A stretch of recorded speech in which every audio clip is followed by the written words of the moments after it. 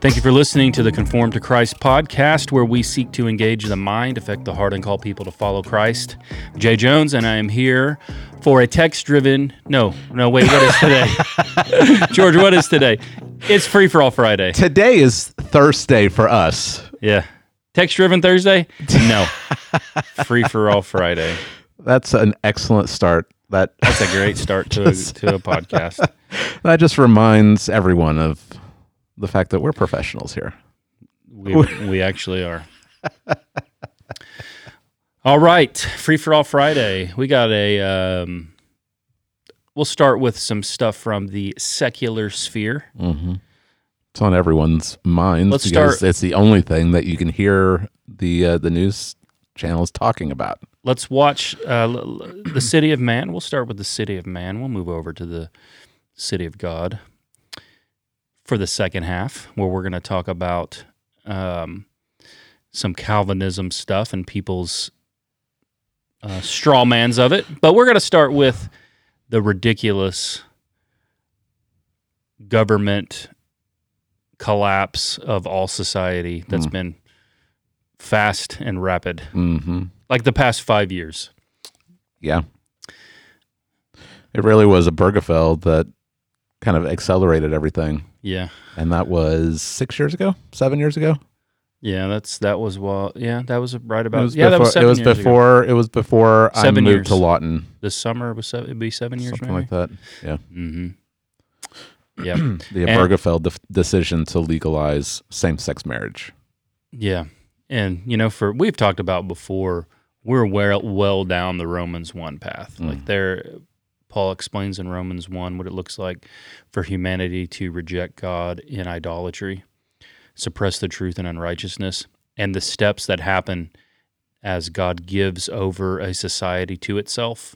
Like the way God judges actively a society is by stepping back. Right. Like God's presence and His grace, His general grace to mankind comes in various fashions.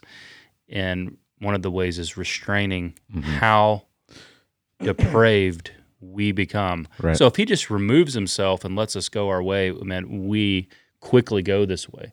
And it's not saying like, hey, this is the fulfillment of Romans 1, but Romans 1 gives you like a pattern. And where we're at the last stage where He gives us over to a debased mind. Like a mind, and that means like a mind that doesn't even function. Whereas the passage in Romans 1, okay, the last step, verse 28, since they did not see fit to acknowledge God, God gave them up to a debased mind. A debased mind. All right. Can't function anymore. It's not doing what it's designed to do, which is to think clearly and logically and rationally. Yeah. And we are there, dude. Right. We are there. And I think a couple of clips we have today are going to demonstrate that. Yeah. You did a little research on this, and I think you even have the bill. Maybe we might be able to show that. It's the little section. But the media has spun this in Florida. Florida has put forward this bill. The media has spun it, and they've labeled it the Don't Say Gay bill. Yeah. But what is really the bill about? This is, if you've been listening to the news or seeing stuff on social media, you're going to see people freaking out over the quote unquote "Don't Say Gay" bill. The liberals are just losing their minds over this thing. Mark Hamill, he's one of those guys that you really like his acting. Like he's Luke Skywalker. He was the voice of the Joker in Batman, the animated series. But he's kind of infantile. Yeah, in real life, he's actually a Joker. Yeah. So he tweeted last week. The whole tweet was just gay, like a whole tweet of just the word gay, because they think that this bill is like restricting the use of saying the word gay. Like that's how it's being promoted. Right. That's not what the bill is about at all. And those words are not even found in this bill. This bill is about parental rights in public schools. Mm-hmm. That's what it's about. Let me read some. We don't have to show this up on the screen, but let me just read part of the intro to this bill. It says that this is an act relating to parental rights in education.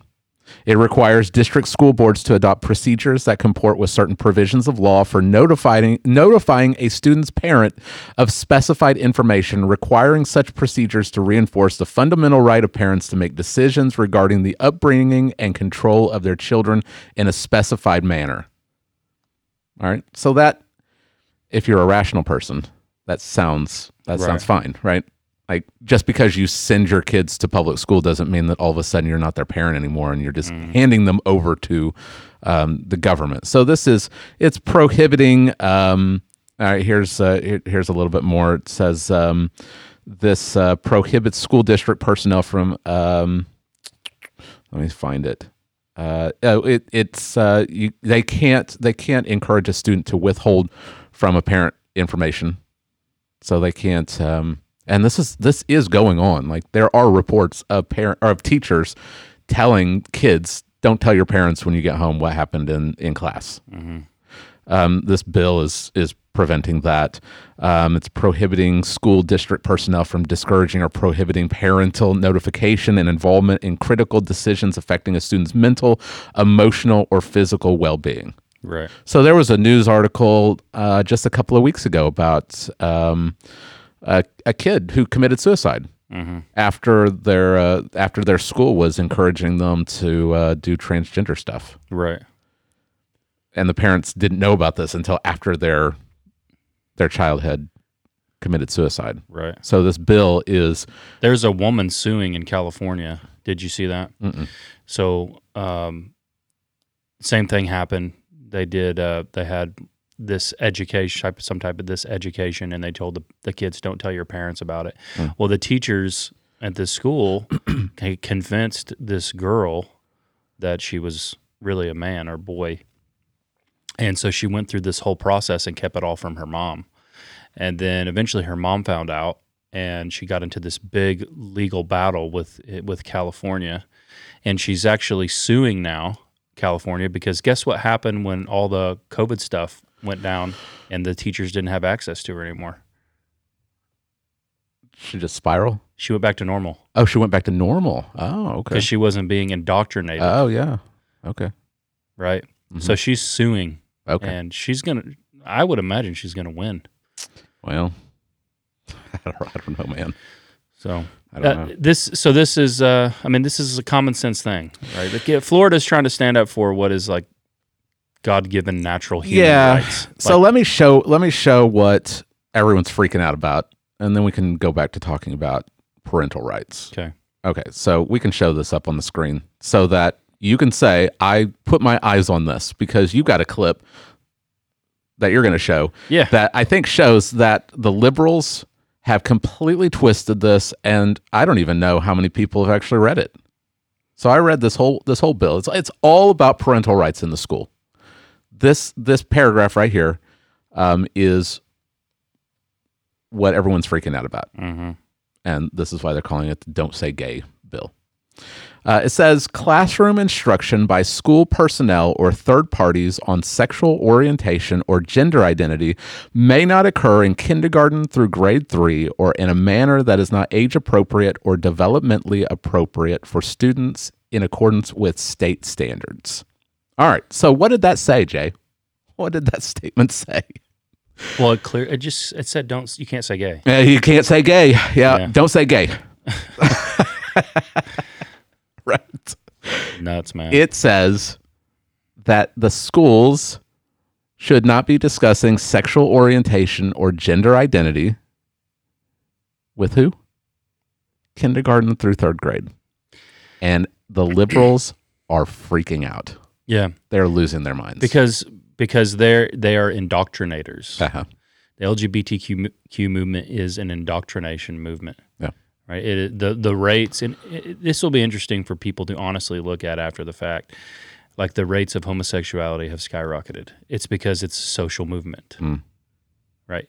if the original argument that they were making is that people were born this gay, then the percentages would be what they are and they would never change. They would be uniform across all cultures as well. Yeah. It's not that, right? It is, as we believe, and I'm going to just say the LGBTQ stuff. We believe that it is a sin because that's what God's word reveals. And sin itself is a social contagion.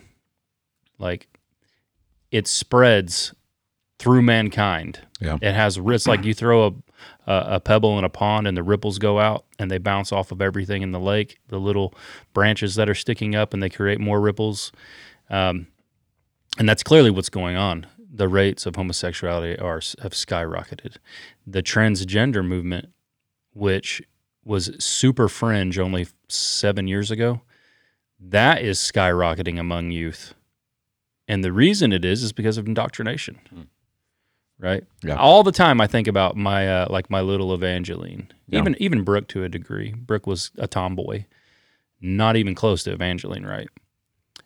If we were to just like say, hey, if we weren't Christians, the culture would indoctrinate her to make her think she's a boy. Right. Yeah. That's You know what I mean? right. I think you're hitting at a very core essential thing is that all right, so we homeschool. Mm-hmm. We homeschool for a specific reason, but I think that a lot of people think that since we homeschool that we're like anti-public school. I'm not anti-public school. If you want to send your kid to public school, that's fine. I think that there is a huge danger in letting the government indoctrinate our kids. And I think that if you are a Christian parent, you need to have eyes wide open and know what you're doing. Mm-hmm. But like you said, if you just send your kid off to, it's government school. Right. Don't don't think that it's public school and the government isn't pushing this stuff. The government is pushing this stuff. Parents have to be intimately engaged with what their kids are doing at school. Mm-hmm. They have to know what is being taught. They have to talk to their kids. They have to be discipling them. Mm-hmm. And if they're not, like you said, even a Christian parent, if they send their quote unquote tomboy girl to government school, who knows? Right. Who knows what's going to happen? Like you have to be discipling your kids and saying, look, you're going to hear this stuff at school. Here's what the Bible teaches. Mm-hmm. You've got to be discipling your kids. If you're just sending them, I would go so far to say if you're a Christian parent and you're sending your kids off to public school and you're not involved in their lives, you're sinning. Mm-hmm. I think you're sinning. I think you're violating Deuteronomy chapter 6, where you're supposed to be teaching your children. You're supposed to be talking to your children about the things of God. You cannot claim to be a Christian and take your kids to church, one time a week and then send them to the government to be indoctrinated for 5 days a week, right? And expect that God's going to bless that. You have to be teaching your children what the scriptures say and what's right. And then if you still choose to send them to public school, you need to be equipping them, and you've got to be guarding them. Right. You have to be, because this kind of stuff is going on. There was a video just this last week of a school down, I think it was in Austin, Texas, which that would be where you would expect it in Texas. It's like California in Texas. Of little kids, like elementary school kids, they were marching around inside the school building in a mock gay pride parade, holding the rainbow flag, and like this is happening. Yeah. Don't fool yourself into thinking, oh, this will never happen. This is happening. Yeah. It absolutely is. And if you aren't guarding your kids, if you're not discipling your kids, the world definitely is. Yeah. Well, the same thing, though, does apply even if you homeschool your kids. Oh, yeah. Because there's a difference in just being a homeschool educator and being someone who disciples your Right. kids. Because the world will even get them at Oh, home. yeah. The world can get them at home. Yeah. They can get them through other homeschool kids. Mm-hmm. They can get them through media. Yeah. They're bombarded with everything. If your kid has a phone, they're being bombarded by the world. Yeah. No matter where they're Yeah, at. you're right. And if you do send your kids to public school like we do, You need to be aware of like where you're at. Like, where do I live? Well, we're relatively free from indoctrination of that type of stuff. We live in very conservative part of the country. Majority of the teachers that I know personally go to church somewhere. Even the the school board members, I know them. Yeah. I know the mayor. Like I know what they do. I think what you're saying is good. Now I would push back a little bit against this. We live in conservative Southwest Oklahoma, so we're not being indoctrinated. I would say maybe, maybe, but what you're saying about knowing the teachers, knowing the school board members, knowing the mayor, that I think is important. I think that's more important than we live in conservative Oklahoma. I think it's important to know the people because you've got conservative Oklahoma, right? Right. But if you're getting teachers and school board members and mayors that have been educated at OU, OU is super liberal, right? Like it's really bad at OU. Right. In the heart of conservative Oklahoma, you've got this liberal school. So if you got teachers that are being educated there and coming to Lawton or Cache, well, it doesn't take very long for that conservative to flip, right? Yeah, it doesn't take long. So yeah, but knowing them, that again, you've got to be involved. You have to be involved. You got to know what's going on. If all of the people who would openly say that they're Christians, like would be more and send their kids to public schools, because there are a lot of them, if they would be more involved in the process, there would be a lot less of the turn, right? It would be harder for liberals to grab a school, right? Or to grab a school district. If all of the Christians in that community that are sending their kids to school anyway, for whatever reasons, would just be more involved, then there is the ability to prevent a lot of this stuff.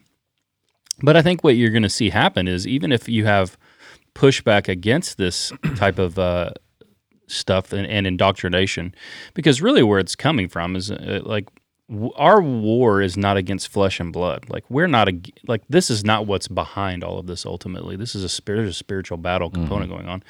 So even if you have like the mayor or the governor of a state and in a conservative state, and they're trying to put forward a bill that would protect kids, I would say, from sexual predators. Yeah. Right.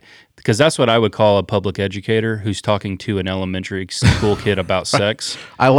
You're a sexual predator, man. Yeah. You may not be physically trying to harm a child, but you are mentally harming a child. Yeah. Kids aren't thinking about that until Bill Maher, unless an adult forces it on them. Right. Bill Maher, he's a Democrat.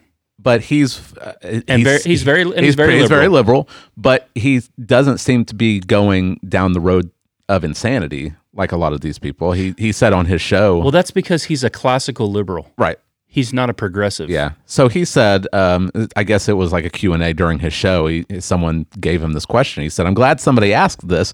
Is Florida's Don't Say Gay bill designed to trap Democrats into saying they support teaching young children about sexuality?" Yeah. Like, is this designed to trap and it's doing it. If that was the design, it's flawless. It's perfect, because all these liberals are coming out and they are they're just saying the most ridiculous things. He went on to say that maybe kids that young shouldn't be thinking about sex at all. Of course they shouldn't. But you're seeing this. I mean, you can go on to you can see these like TikTok videos of school teachers coming out as transgender to their kids, to their elementary school kids. I think what you're saying is absolutely right. Like, these are sexual deviants. Why? I didn't have any teachers that talked to me about their sexual behavior at all when I was growing up, nor would I want to know. Yeah. Like, why are they so bent and determined to tell their kids about this stuff? Because they want to indoctrinate them. Because it's indoctrination. They have to recruit. Because if you just leave kids alone, right, the population that will, and I read gazillions of pages on this about 10 years ago about homosexuality. Is it, are people born gay? Is there a gay gene? Is there something in the brain that's different?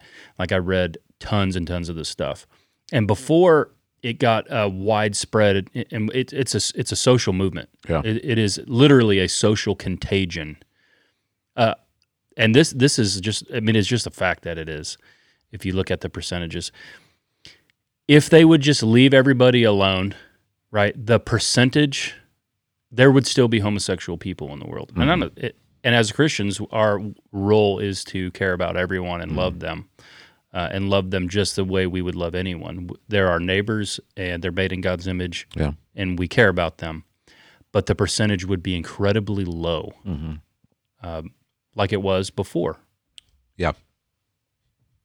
Kids are now being brainwashed into it. How many kids would you say you were around that identified as gay when you were in high school? When I was in high school, there was one, and he was openly gay, and nobody ever bullied him or did anything. Where'd you go to high school? In Leavenworth, Kansas. How big is that? There were, in my graduating class, around 800 people. Okay. There was one. There might have been some in the younger classes, but those aren't in my circles. So same with me. When I was in high school in Tulsa, not exactly the conservative, center of Oklahoma, I knew one in high school. Well, I'm telling you now, based off what, because my kids, we talk about everything. It's like every other girl is either gay or bi. Yeah. And it's not because they are, because they're really not. They've been conditioned into thinking that's what's cool. Yeah. All right. So this is the Don't Say Gay bill, which even the name that's been given by the left is just completely distorting what it's saying. But you got a clip, and I think that DeSantis. Hang on a second. Let me pull it up. DeSantis does a good job at pointing this out. Oh, wait, you want the DeSantis? I got it. Yeah. I got it here. Okay, go ahead. Yeah. So this is what. Rights and education, what critics call the Don't Say Gay bill, is on the Senate floor. Does it say that in the bill? Know that you support. Does it say that in the bill? I'm asking you to tell me what's in the bill, because you are pushing false narratives. It doesn't matter what critics say. Hold on, it says it bans classroom instruction on sexual identity and gender orientation. For who? For grades pre-K through 3. So 5-year-olds, 6-year-olds, 7-year-olds, and the idea that you wouldn't be honest about that and tell people what it actually says, it's why people don't trust people like you, because you peddle false narratives. And so we disabuse you of those narratives. And we're going to make sure that parents are able to send their kid to kindergarten without having some of this stuff injected into their school curriculum. Yeah. I mean, this is a no-brainer. Right. Like I said, I'll say it again. I don't care if they ban us off of YouTube for this video or not. If you are talking to little kids about that stuff in school, you are a pervert. You are a child abuser. Yeah. You may not physically be abusing these kids, but you are mentally abusing them. Yep, I agree. It's and the only reason anyone would ever think that this is okay is if they have been given over to a debased mind, that God has given them over in their sin to a debased mind, and their brain isn't even working right at normal capacity. Yeah. It's judgment. It's a judgment of God.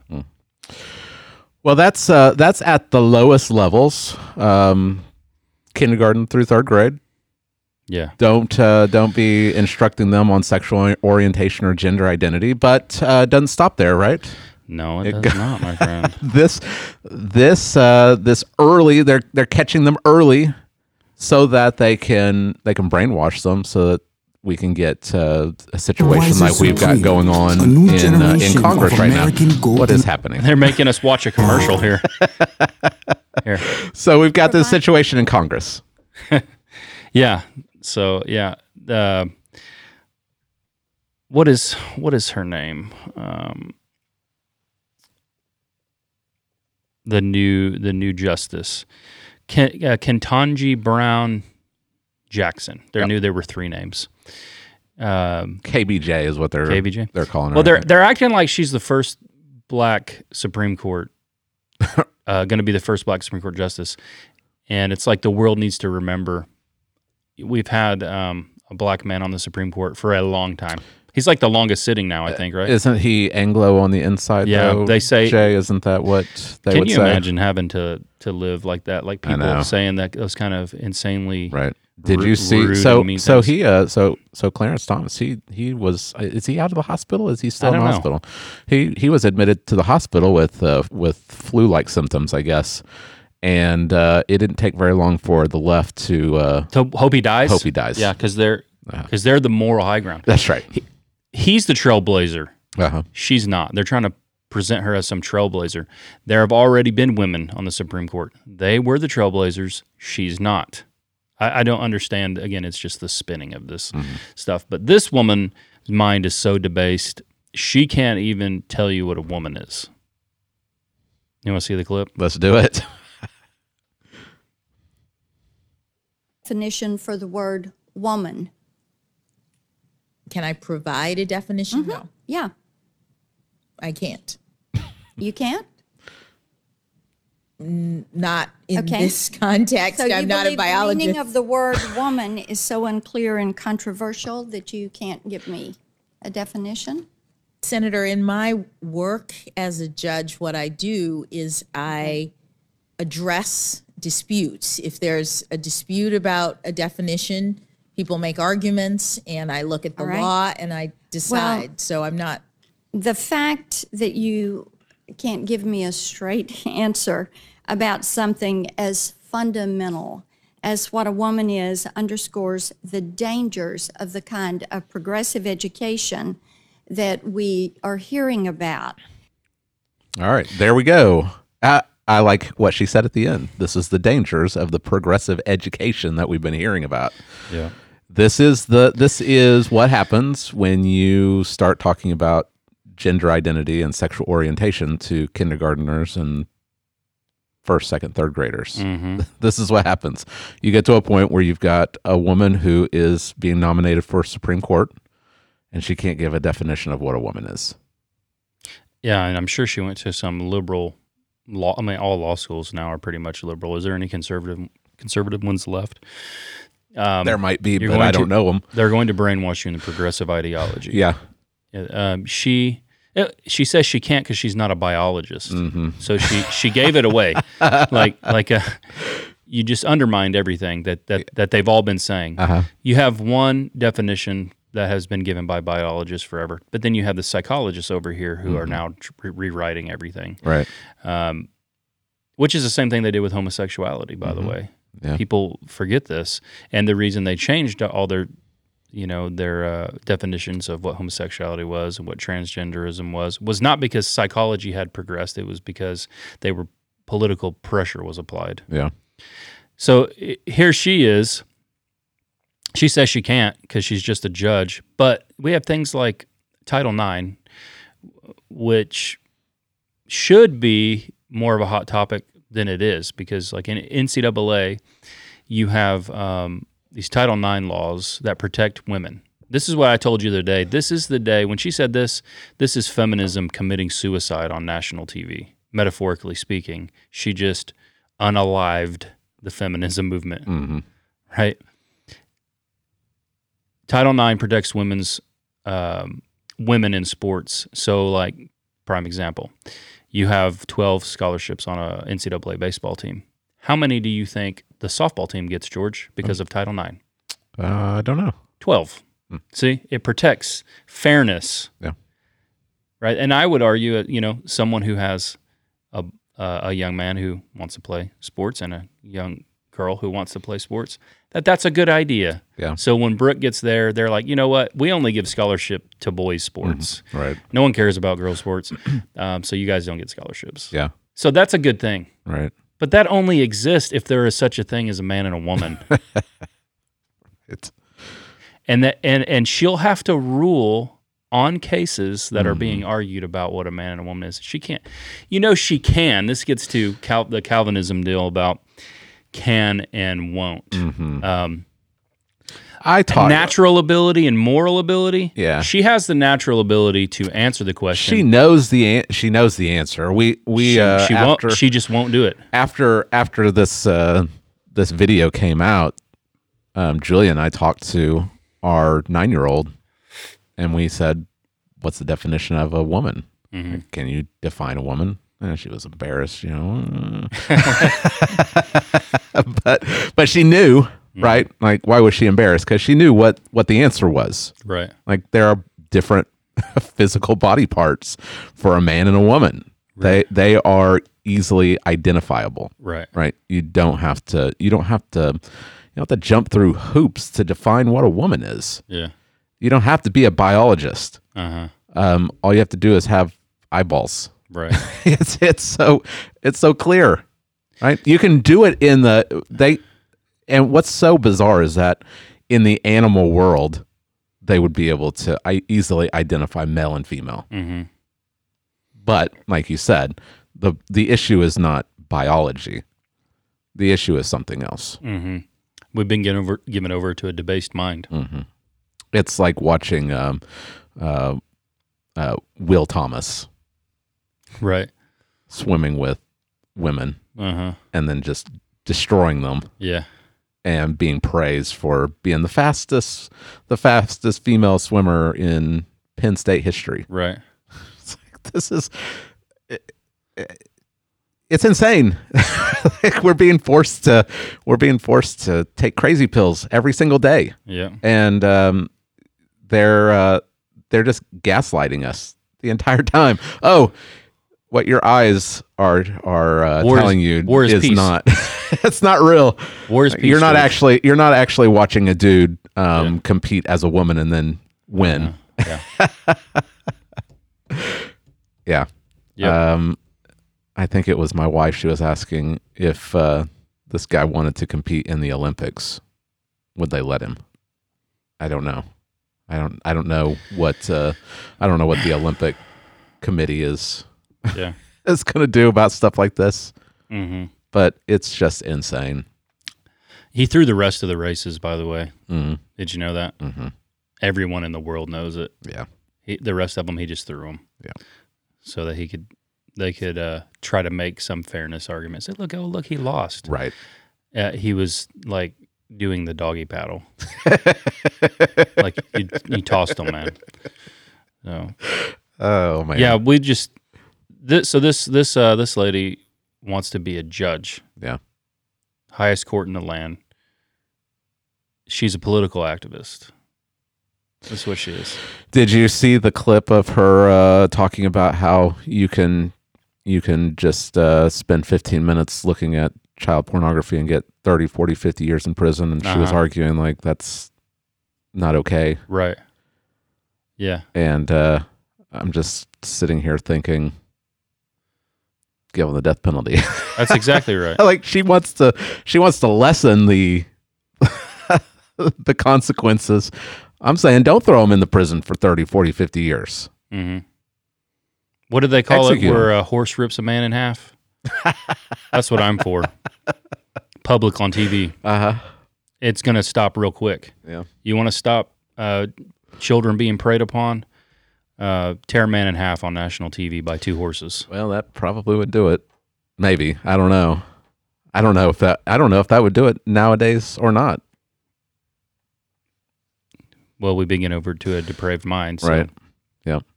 Okay. So that's the political stuff that we wanted to talk about, but you had something else you wanted to talk about. And it goes along with depravity.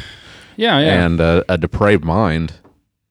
So, the podcast that it's primarily for our church members, and if you're not a church member and think you're listening, we're glad that you are, and we'd love for you to pass it along if it's beneficial. But sometimes they have our church members will have questions, things come up in their life, and so I think maybe we ought to just address it some, when stuff like that happens. So we have a church member, former pastor, is I don't know what is the correct term. Sounds like he's a rabid anti-Calvinist. I think that's the best way I could describe kind of the stuff I've seen. Mm-hmm. It's intentional straw manning. You know what I mean? Yep. But I have something for you, George. Larry, you don't have to flip over to it. Okay, this song is called Calvinism Sucks. This is for you, Here George. goes. Okay.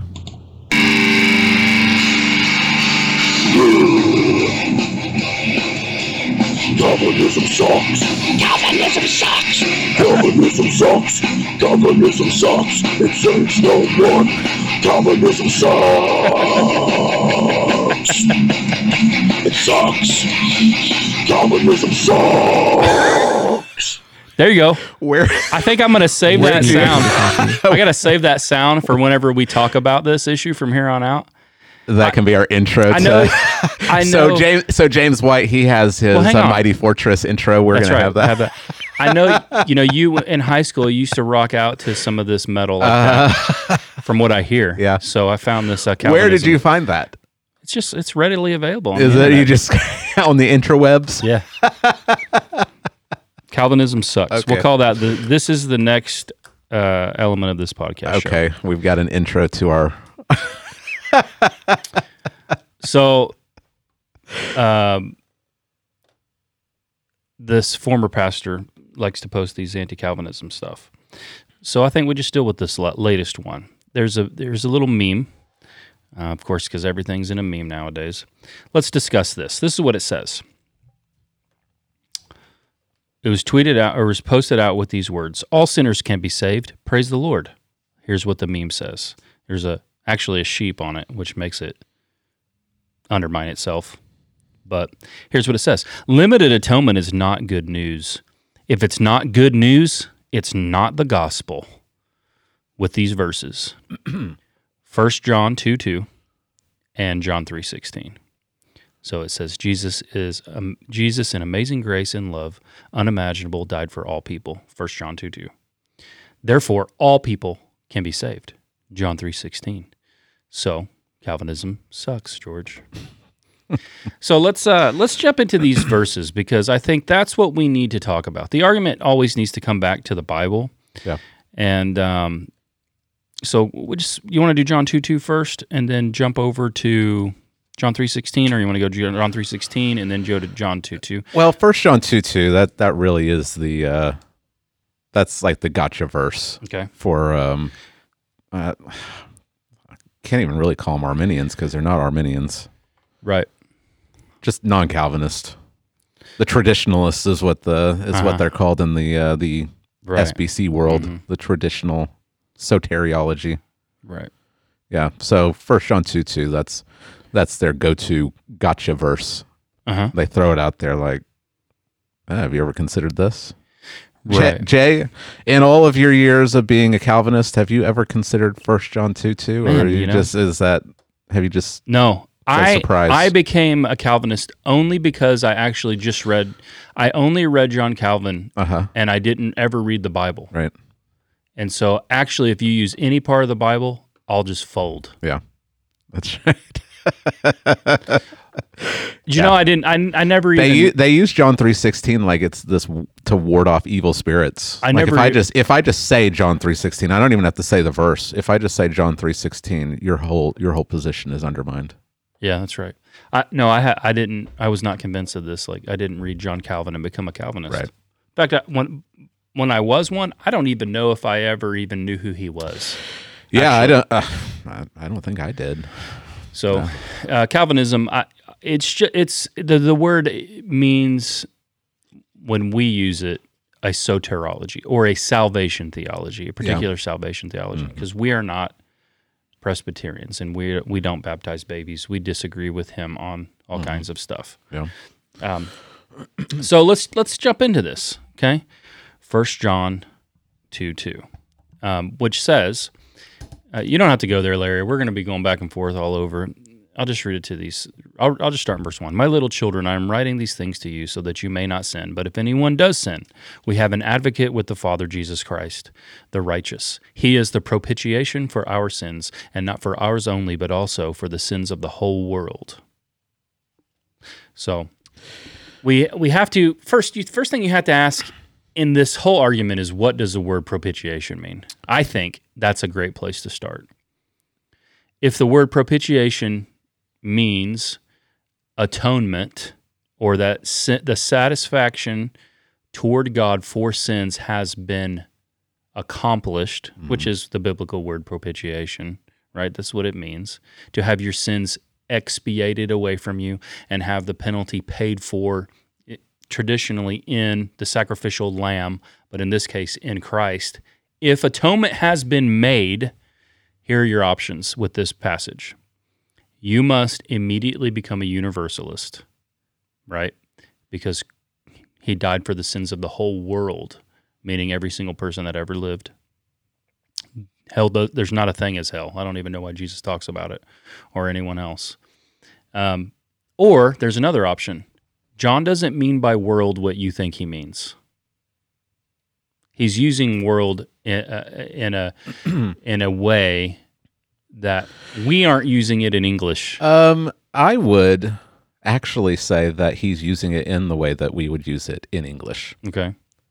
Because if you are watching the Olympics, right, people would say something like, the whole world is watching. I see, yes. By that, no one ever, I don't think ever in the history of the world has used it in the context of every single person who has ever lived is watching this right now. So you're saying there is no way that anybody, when they say the whole world, means every single person who's ever lived. So the word, I don't know if I mean, unless we're talking about like judgment passages, I don't think we ever use whole world in the sense of every single person. Yeah. When I said the way we are using English, what I mean is the way it's used. Yes. When this argument's made. Yes. But you're saying there's a context involved Yes. in every word and every sentence. So you're right. So in English, here are the ways that the world is used: the earth, the globe, a particular division of the earth, the Western world, the earth or part of it in a particular period of time, the ancient world. It can stand for humankind in general. These all come from the dictionary I pulled up. The world must eliminate war and poverty. Like we all collectively must be involved. The general public, the whole world knows this is true. So we even see there's nuance in the way we use the word world. So how John is the author of 1 John, and he's the author of John 3:16. So when we go to John 3:16, right? That's the passage, right? That's the other big one. It's like they have got that one ready. It's like a sword. They whip the sword out of John 3:16, and they think it's game over, right? For God so loved the world that he gave his only Son. Whoever believes in him should not perish but have eternal life. How does John use the word world? That's what we have to ask ourselves. And there is a lot. I don't know, what is the correct term? Well, there's a broad spectrum. He's only allowed to use it in one sense ever. Yeah. So one thing, when I was studying, my Greek professor, he used to say, trunk of a tree, trunk of a car, trunk of an elephant. And I could never forget. It's always in my head, always, to remember that words only have meaning in context. Mm-hmm. Trunk of a tree, trunk of a car, trunk of an elephant. Yeah. And that comes down, that's the word world in John. So there are... It's easy to prove that too. Yeah. Because you've got, he is the propitiation, not for our sins alone, but for the sins of the whole world. Mm-hmm. John 3:16, God so loved the world. But then in John 17, Jesus says, I am not praying for the world. Mm-hmm. At the end of 1 John, the apostle tells us, don't love the world. Mm-hmm. All right. So either there's a lot of confusion and contradiction within John, or he's using this word world in different contexts in different places. Those really are our only two options. God loves the world, but we're being instructed not to love the world. Yeah. So since I was being facetious before, I didn't actually learn this doctrine from not ever reading the Bible. I did a little study on it one time that may shock you. John uses this word 9 different ways in the Gospel of John. Did you know I preached through the Gospel of John? I heard a rumor. Okay, I spent like 5 years, 5 years studying that glorious book. I was sad when that was over. But As soon as you finish, you just start over. Start again, over. Jay. None of you remember. There's like 45 new humans. I mean, that you are were here now on. You were on that have been born since chapter, we started. You were on what, chapter 8, or were you on 9 when we merged and you picked it back up? My memory doesn't go that I mean, far you back. I weren't- don't even know. Yeah. So So I will rattle them off. We could go through all of them, but I don't know if we can want to go through each single verse. But here's the ways. Okay, it stands for the entire universe. Jesus says, "Glorify me in your presence with the glory that I had with you before the world existed." That's the entire universe. yeah. The physical earth, John 13:1. The world system with Satan as its head. Now is the judgment of this world. Now will the ruler of this world be cast out. That's the world system. Humanity minus believers in Christ. That's the one you picked up on. I'm not praying for the world. The world. So there's believers, the believing community. Right. Hate to use it because it might trigger some folks. There's the elect. Oh, The sheep. Jesus calls them his sheep. So let's stick with Jesus' language. the saints. My sheep hear my voice. Yeah. And then there's the world. So humanity minus believers in Christ. There's a large group of people. So that's kind of how we use it a lot. So this is in John 12:18 through 19. The reason why the crowd went out to meet him was that they heard that he had done this sign. So the Pharisees said to one another, "You see that we are gaining nothing. Look, the whole world has gone after him." Did the whole world show up? They mean every single person who's ever lived, Jay, It got real crowded there. including themselves. Got real crowded. Yeah, including themselves. Yeah, the whole world's gone after him. The general public, no one works in secret if he seeks to be known openly. If you do these things, show yourself to the world. Meaning, Every single person who's ever lived. right. Meaning the public. Right. The non-elect, I'm not praying for them. I'm not praying for those of the world. Yeah. Large groups of Jews and Gentiles. The elect. Got that? So Jews and Gentiles. Behold the Lamb of God who takes away the sin of the world. So if we stick with that, we're back to this, what we were getting at earlier. This John the Baptist makes this statement. I think he knows Old Testament theology pretty good, and he probably understands what happens when the priest makes a sacrifice. Yeah. John is saying, here is the Lamb of God who will take God's people from all these tribes, tongues, different languages, and nations. That's what he means by, behold the Lamb of God who takes away the sin of the world. Because the Lamb of God before this was in the temple only and only took away the sins of the people of Israel. Well, yeah, I wanted to go back to 1 John 2:2 in a minute and look at that a little bit more in depth because Right. we certainly haven't exhausted what's going on there. Right. And I think 1 John 2:2 actually is a good case for limited atonement.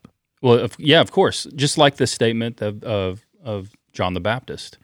He's not just the Savior for the Jews. That's what he's getting at. Right. He's the Lamb of God who takes away the sin of the world, meaning all peoples, Yeah. all people groups, Right. the human realm and humanity in general. And I think this is the way this is being used in John 3:16.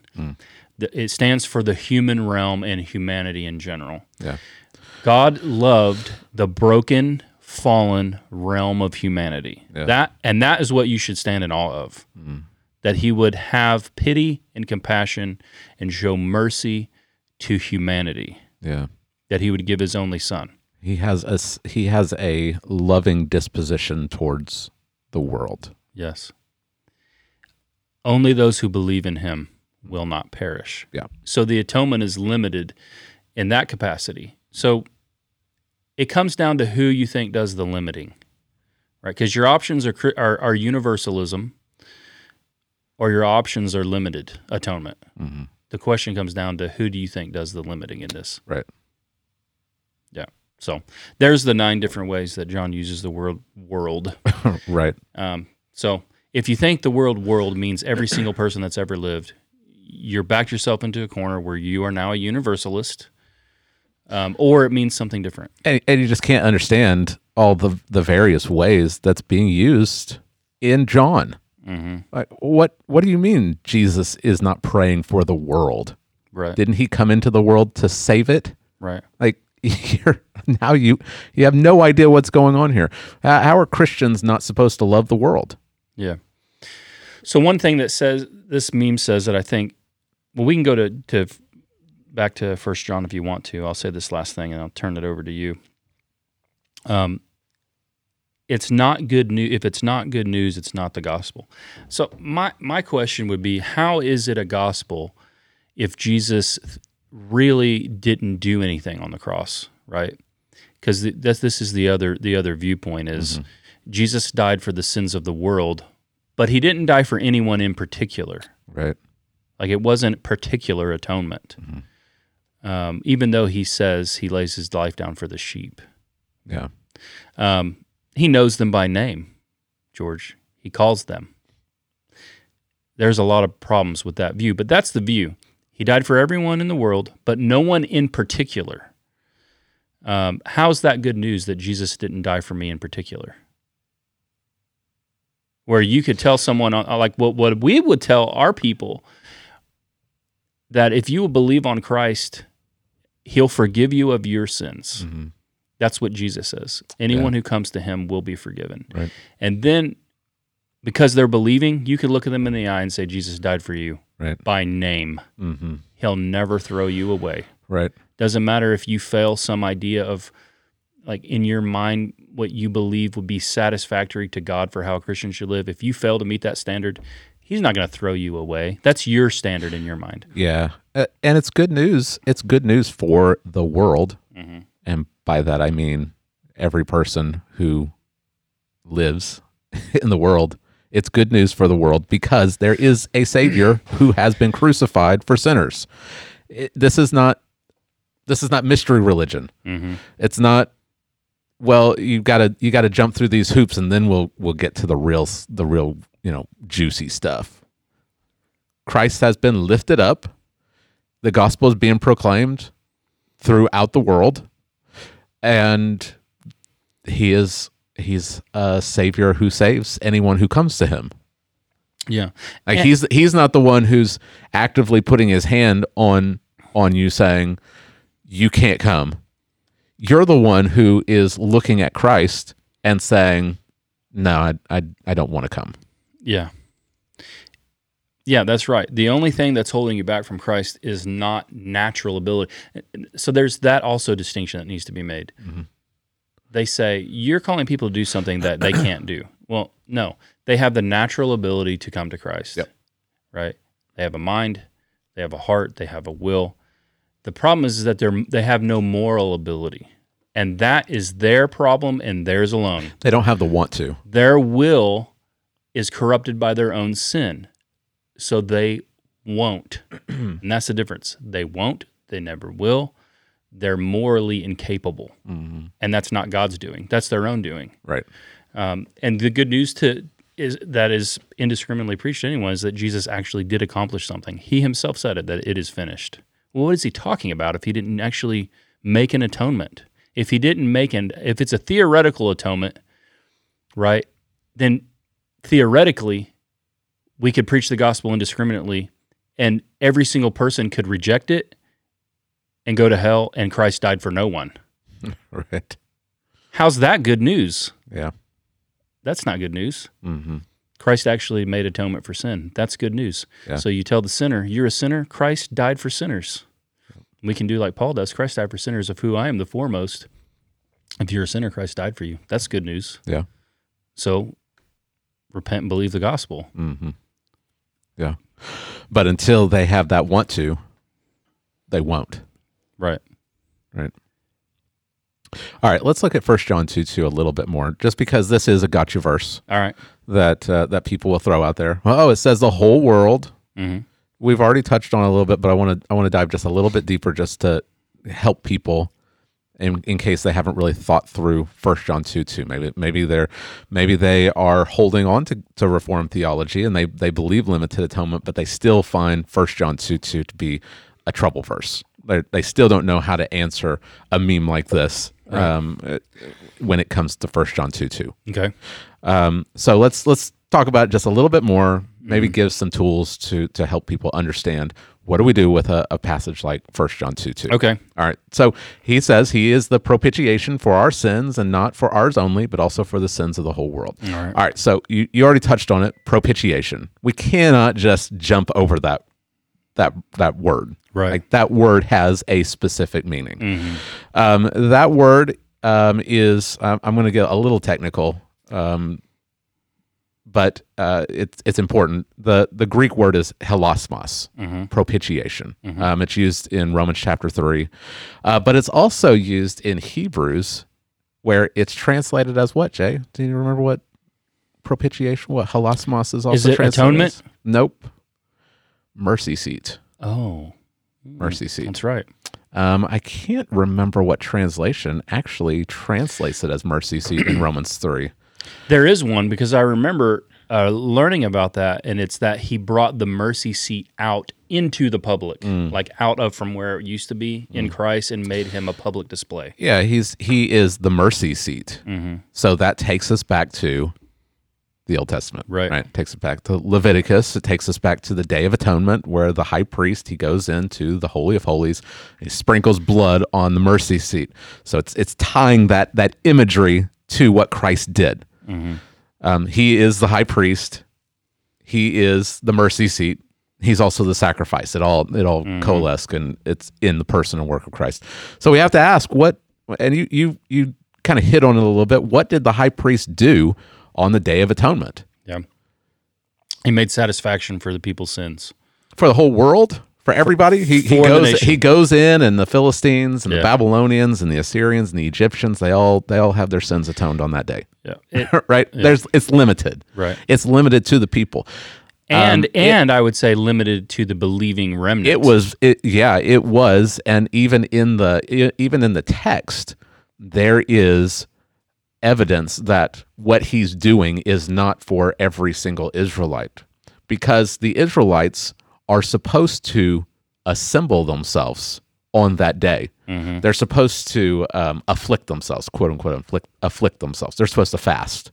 And it actually says in the text, anyone who doesn't do this is to be cut off from the people.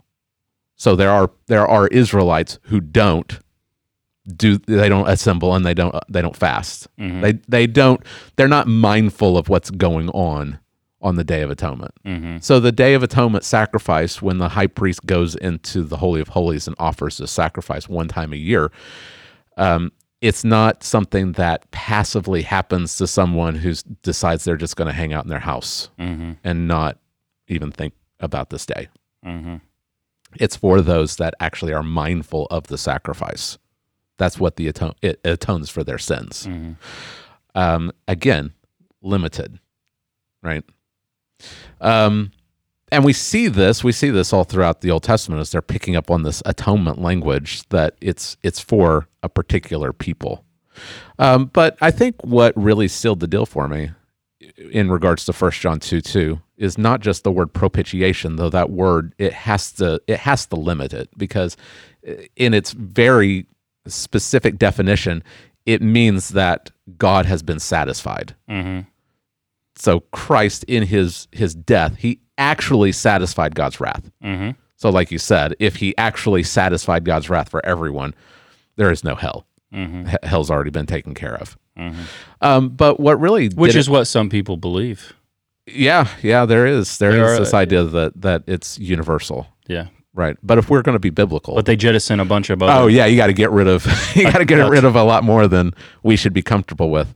But what I really found compelling was when you compare John with John. So John is writing 1 John 2:2. Years after he walked with Jesus. Yep. But he wrote something that was very similar in John chapter 11. Right. So if we go to John chapter 11, verses 51 and 52. This is after Jesus raises Lazarus from the dead, and the high priest and the religious leaders, they all come together and they're trying to decide, what are we going to do with Jesus? That phrase, the whole world's going after him. Yeah. If we let this go, the Romans are going to come and they're going to take our place away from us. Ironic, since that's what happened because they killed Jesus. Right. But then Caiaphas, who was the high priest, he stands up. He says, "You know nothing at all." It's very encouraging, very uplifting guy. "Nor do you understand that it is better for you that one man should perish or should die for the people, not that the whole nation should perish." Mm-hmm. All right. So he's saying it's better if we kill Jesus, one person dies, rather than the Romans come and destroy all of us. Right. But John gives his inspired interpretation of what Caiaphas says, right? Verse 51. He says, "He did not say this of his own accord, but being high priest that year, he prophesied." Isn't that so? I mean, that's so interesting. No. Like, here's this unbeliever, but God is still using him because he's the high priest. He's still speaking through him. Uh-huh. And he doesn't even know. Yeah. He doesn't even know he's doing this. He prophesied that Jesus would die for the nation. Mm-hmm. And not for the nation only, but also to gather into one the children of God who are scattered abroad. Mm-hmm.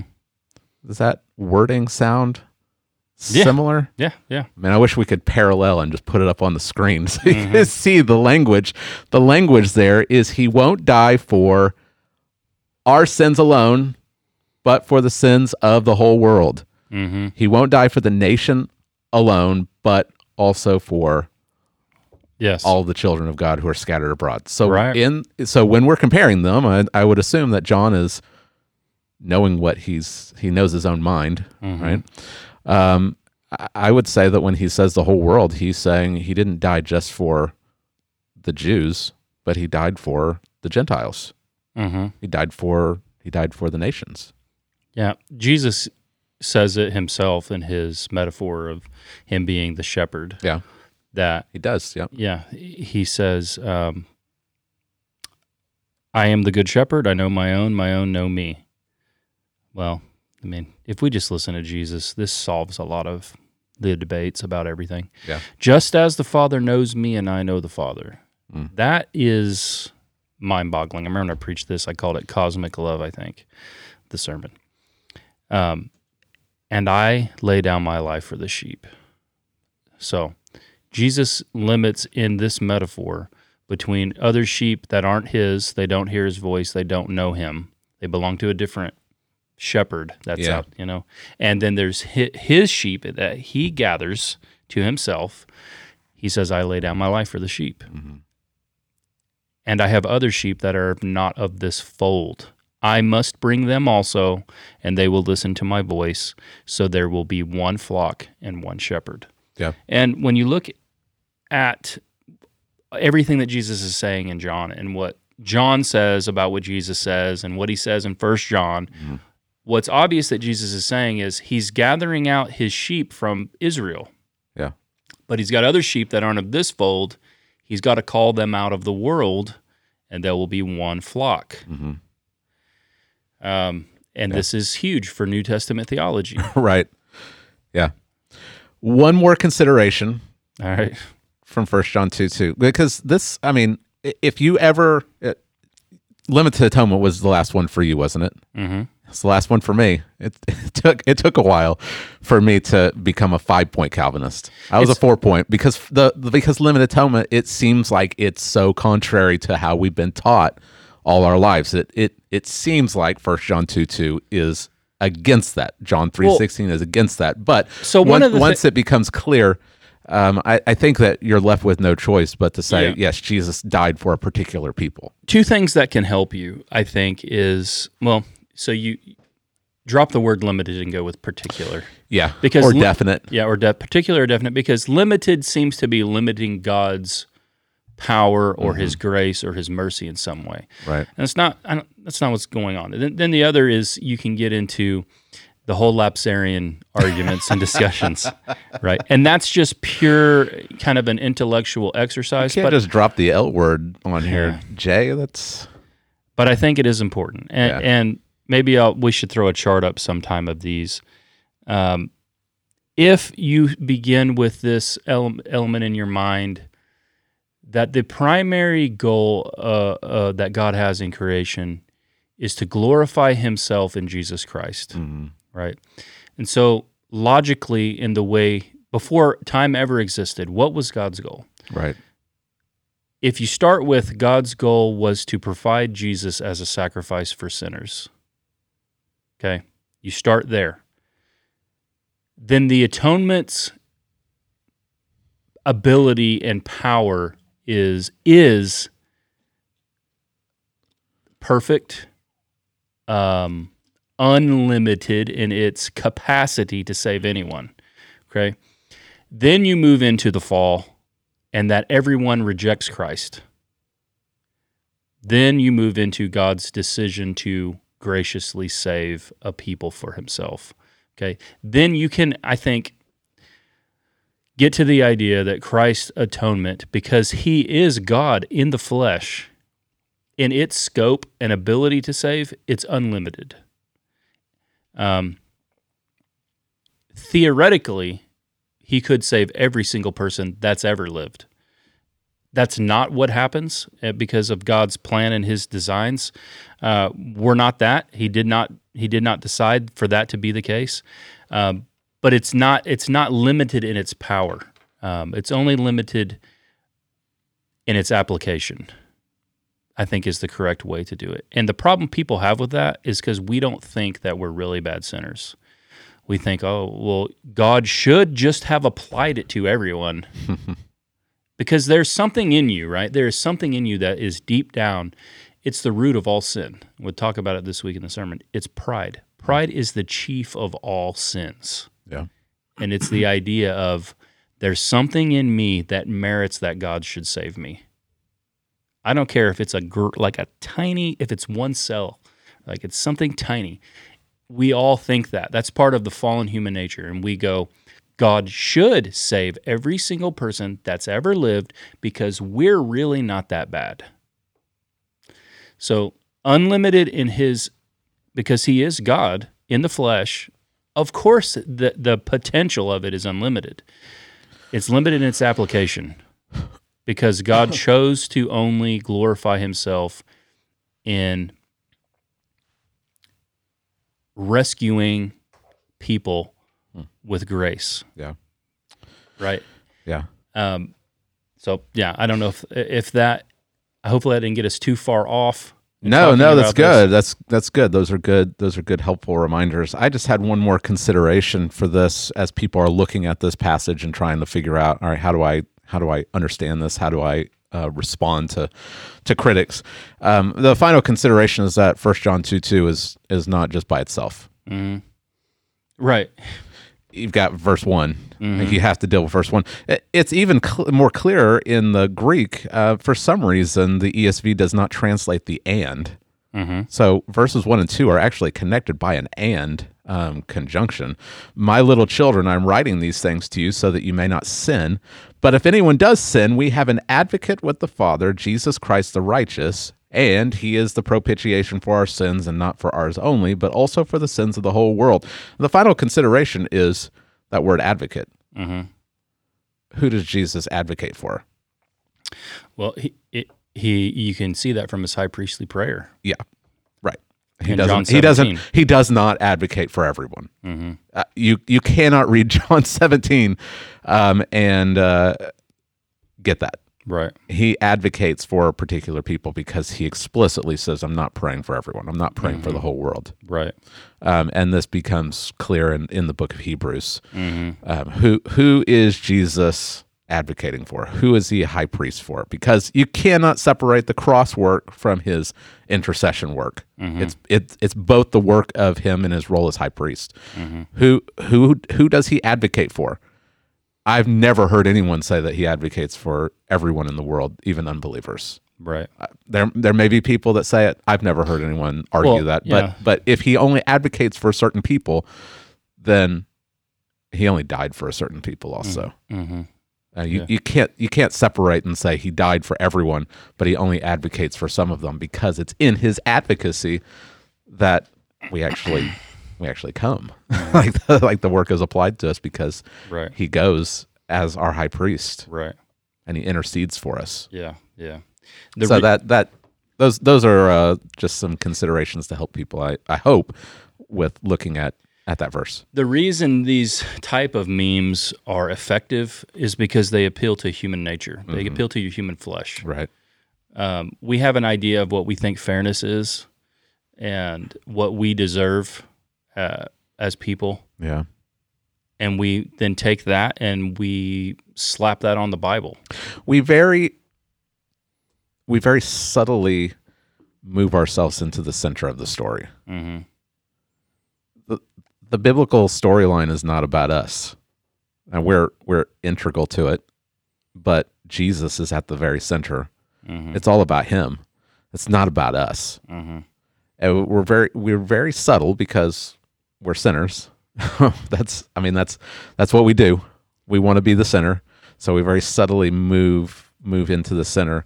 And if we don't oust Jesus from the center, we at least want to cozy up next to him and say, well, there's room enough for both of us. Right. Yeah. So good. I think we pretty much have exhausted. I don't know if we've exhausted it, but we got to cut it off sometime. Maybe for this episode, we've exhausted it. Yeah. Yeah. Yeah, that's for sure. So, what you looking up over there, Jay? I was going to go back to John 10. I just, I just can't. You can't resist it. Can't resist it. The idea that he knows his people by name, does not work in the other. I mean, it's a system of theology that Jesus can't know you by name and die for you. That doesn't work in the other system. It might if you put in an unbiblical idea of foreknowledge. But you'd also have to have divine foreknowledge, exhaustive foreknowledge being forefront in Jesus's human nature. Mm-hmm. Like he would know who he's dying for because he looks down the corridor of time and sees them. But again, that's a unbiblical definition of foreknowledge. God doesn't learn things by looking down. That's into just the future. that's a retroactive view. It is. That's God loved you because you loved him first. Right. Yeah. It's unbiblical. It doesn't work. You chose God. He saw you do it down through time, and then he said, "Oh, well, I'll love George back, right, and elect him and know him by name and die for him." Or I believe that Leighton Flowers calls that choice meats. Okay, you never heard that? I've heard the word, but okay, all right. His illustration of God choosing because we're choice. That's odd, buddy. That's very odd. It is. I'm not advocating for it. I'm not saying this is good. I'm just saying that's out there. Yeah. Very strange. All right. Well, I introed, so you get to outro. Oh, do I get to outro? Is that how this works? Yeah. Okay. All right. I guess I'm up. Well, hopefully this has been beneficial. We started out talking about politics and about the depravity of man and the futility of our thoughts apart from Christ. And then we ended by talking about the glorious reality that Christ died definitely, particularly for a people. And so hopefully this has helped you and edified you. Hopefully this has given you a little bit of insight into some passages that are often used to criticize Reformed theology. If it's been beneficial, be sure to like, subscribe, share, get the word out, and we'll see you next time.